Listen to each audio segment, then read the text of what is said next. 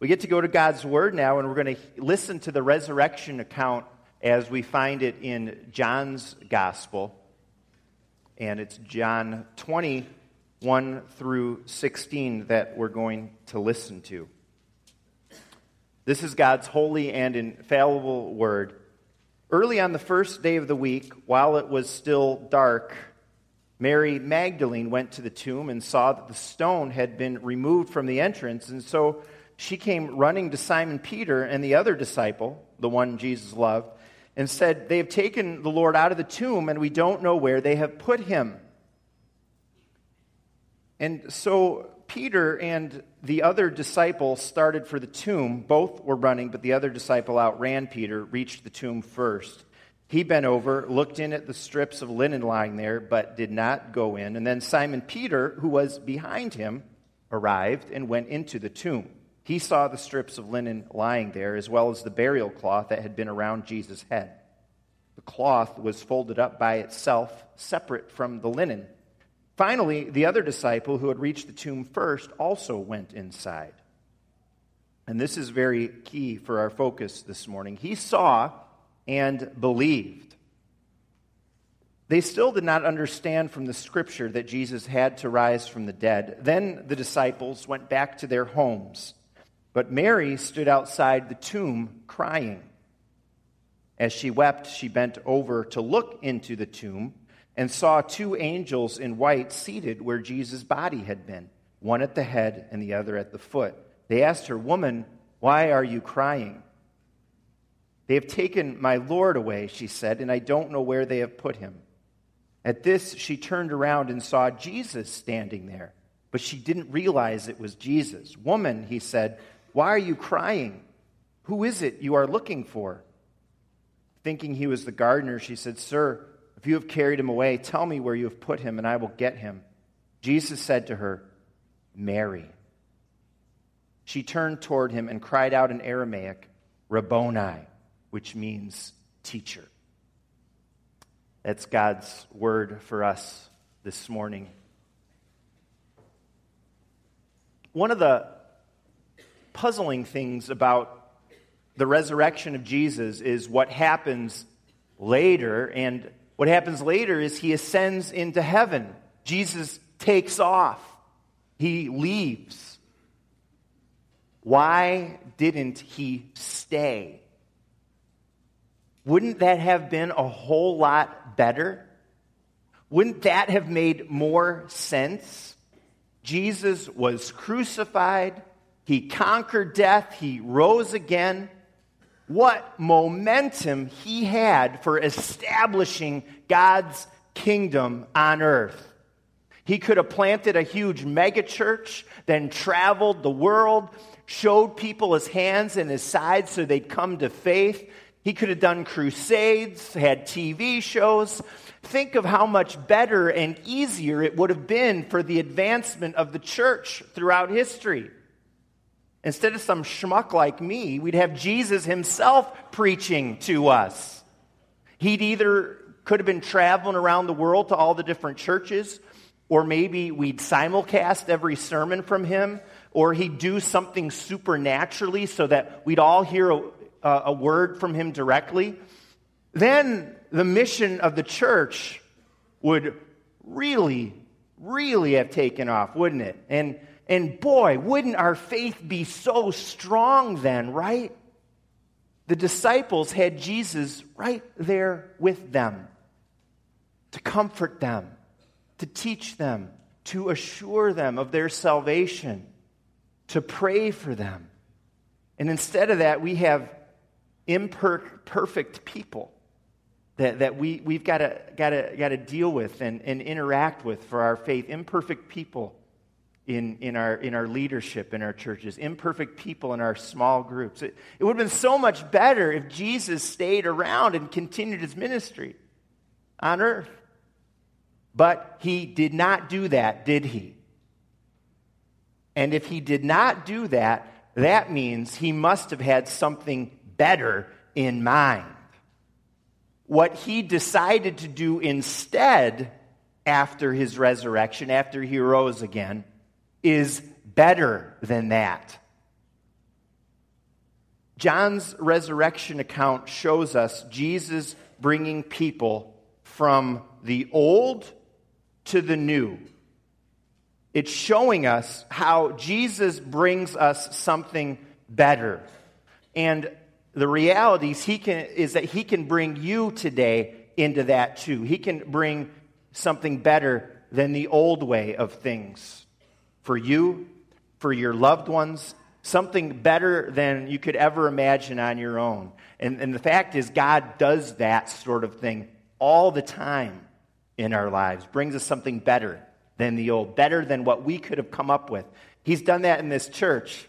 Almost 5 years ago, the congregation voted for the church to put a bid on a home here in Elmhurst. It was a short sale situation. It seemed to be just the right house for a parsonage. Remember that? It was 5 years ago now, but it didn't work out. It fell through. I don't think we even know why exactly, because something to do with the complications of short sales and how all that goes, and it was a little disappointing. What? How could this happen? This was God's will. Or at least we thought it was, but it wasn't. It turns out he had a different house over in Villa Park that he wanted to be the church's parsonage, and that was better. The house we originally wanted flooded less than a year later. So God had something better. And then, we voted to call someone to be our minister of congregational life last spring. We liked him a lot. He was a great guy. He was just coming out of seminary. A few other churches were interested in calling him too. And at the last minute, before he made his decision, another church swooped in, tailored a job description that was exactly what he wanted. And he took that call and declined ours. That was tough. But now Pastor Matthew's here, and no offense to the other guy, but I believe firmly that God's plan was something better. God knew what he was doing. God was looking out for us. And he always, always will look out for his people. And he'll look out for our church. We are his people. He loves us. And he's in control of history and our decisions in our lives. And all of that is true for your life too. His resurrection brings a faith and a life better than we could have ever dreamed up, better than we ever could have hoped for. And that's what we see in the story of Easter today. The disciples are actually still in the old way, but Jesus' resurrection and power bring them out of that. And the highlight of our verses, the stuff that happens around the tomb, is verse 8. When John went inside the tomb, he saw and he believed. And that is what it's all about for John, this guy who wrote this gospel. He wrote this so that we would believe in Jesus. The very last verse of this chapter we read tells us straight out that that is the purpose of this gospel. If you still got your Bibles open, take a peek. So he believed, but there's something goofy here. There's something goofy. We read that he saw and believed, but then the very next verse says they still did not understand from Scripture that Jesus had to rise from the dead. And then verse 10, the disciples went back to their homes. And I'm thinking, what? That is strange. They believed, but they didn't really understand, and then they went home? I mean, Jesus has risen from the dead. John is telling us that there was something, I believe, about that faith of John that was maybe less than full, less than real faith, maybe a lesser faith. The end of this same chapter we read, again, if your Bibles are open, take a peek. There's another disciple who believes after seeing, and that's Thomas. He doubted what everyone said, that Jesus had arisen, But then when he finally saw Jesus, a week after the resurrection, then he believed. So both John at the beginning here and Thomas saw and then believed. Jesus says to Thomas, because you have seen me, you have believed. But then Jesus says, blessed are those who have not seen and yet have believed. And now we're starting to zero in on what's different and on what's better after the resurrection. Believing first is better than having to see in order to believe. But we shouldn't be too hard on Thomas needing to see to believe, because that's kind of how it always was. I mean, Jesus' whole life on this earth was filled with miracles, things to see to believe. And that's how it was in Old Testament times. Big miracles at key points. God parted the Red Sea, the people walked through. And science today all around us, it's all about having evidence. It's very human, it's very natural to want to see something before we believe. But there's something better than living that way. Better than John's initial faith at the tomb, better than Thomas's faith. The old faith of living on sight isn't really so great. Back in the Old Testament, the Red Sea parted, God saved his people, his enemies drowned. Wow, how could you not believe in God and trust in him the rest of your life after seeing all that? But you know what happened? A few days later, the people started whining and mumbling and grumbling in the desert, not trusting that God who had done that, not thinking he was going to care. Like, God forgot about us. Boy, that was a very fleeting faith, wasn't it? A fleeting faith, that one based on the miracle and seeing. And throngs of people saw Jesus' miracles, but they later wanted him crucified. So there was something lesser or fleeting or incomplete or not real about that faith. I think needing evidence for faith is kind of like kindergarten level faith, maybe. And that's where the Old Testament people were at. Very immature, kids in the faith. And so God gave them these signs to see. They needed helps. But when Jesus rises from the dead, he brings a whole new world, a whole new phase in history, and that includes a better faith, a better life than before. And where we see it is when Jesus and Mary meet. Mary was at the tomb weeping. She sees the angels in the tomb. They speak to her. She sees someone, can't tell it's Jesus. She thinks it's the gardener. And then Jesus says, Mary. And she knows it's him. What triggers her faith? Not seeing first. It's when Jesus speaks her name. When she hears his voice, then she sees him. So she hears his voice, then she sees. In the middle of John's faith and Thomas's faith, who saw and believed, Jesus' encounter with Mary is showing us, God's people, a new way, a better way. And the better way is this: believe in his word, and then you will see what he will do. Power and real living faith come from hearing the voice of Jesus.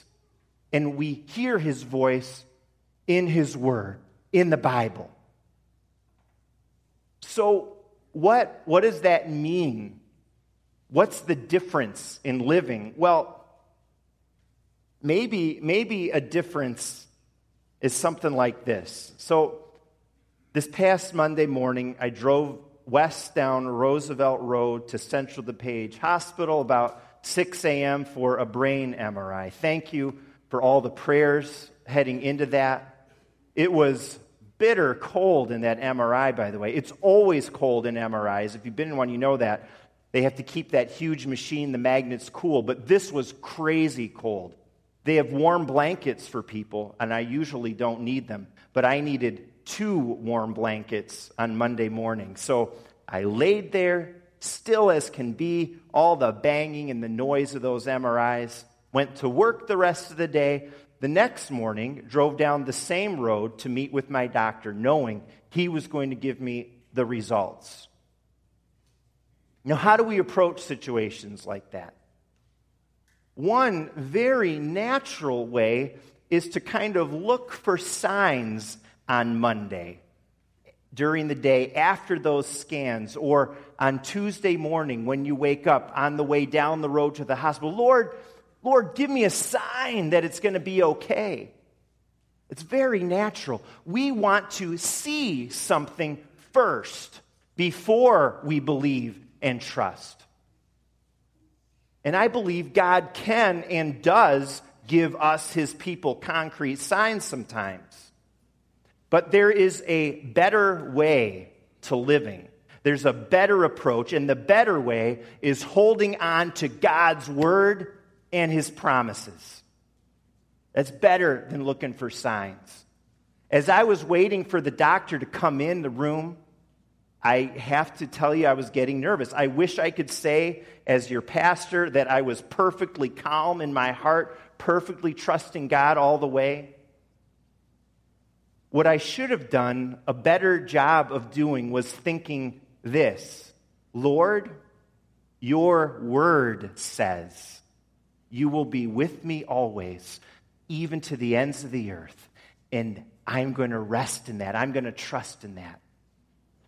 Believe him, take him at his word, and then see what he will do. That's the way to live. Instead of needing to see something to believe, like John and Thomas, it's the old paradigm. In my own situation, thank the Lord, on Tuesday, everything was fine. The first thing the doctor said when he walked in the room was, everything looks fine. And then suddenly the wait was over. But here is the thing about our faith, friends. Even when everything doesn't look fine, even when you've been given a bad report, this resurrection faith will see you through. It really, really will. Believe in his word. Trust in his promises, and you will see. There's even more that's better about the faith after the resurrection that we could talk about this. Right after this little section, Jesus goes to his disciples, and he says, as the Father sends me, I'm sending you. And then, you know what he did? He breathed on them, and he said, receive the Holy Spirit. Jesus went right away after Mary to meet with them, the core of the New Testament church, because the church is what it was going to be about from then on. And so this faith of ours, the Easter faith, includes the church, where we live this better faith together, support each other, have a mission to invite others out of the old and into the new. There's nothing like the church, friends. Oh, we're not perfect, but it's better than anything else you'll ever find in this world this side of heaven. I guarantee that for your faith and for your life. And on top of the church also, we have the Holy Spirit. He breathed on the little church starting out, their disciples. We don't have to rely on ourselves, our talents, our wits, our feelings to make it in life, because then we would be in really, really bad trouble. If you have to rely on yourself, I have to rely on myself to make it through. Instead, we have divine power. We have power from God himself, the Holy Spirit, this special gift that Jesus sends after the resurrection. And we don't even have time this morning to talk about the church and the Holy Spirit and how awesome they are. I want us to conclude by really focusing on that voice of Jesus, his word this Easter. He said Mary's name, and he calls your name too. And we can hear him, we can listen to his voice day by day by knowing his word, being in it on our own, being in worship to hear it proclaimed. So a question this morning in the end is, do you have the better life? Are you living the better life? The old way is very natural, it's very human, it's seeing to believe, needing evidence. But Jesus said, blessed are you if you believe without seeing. If you believe, then you'll see.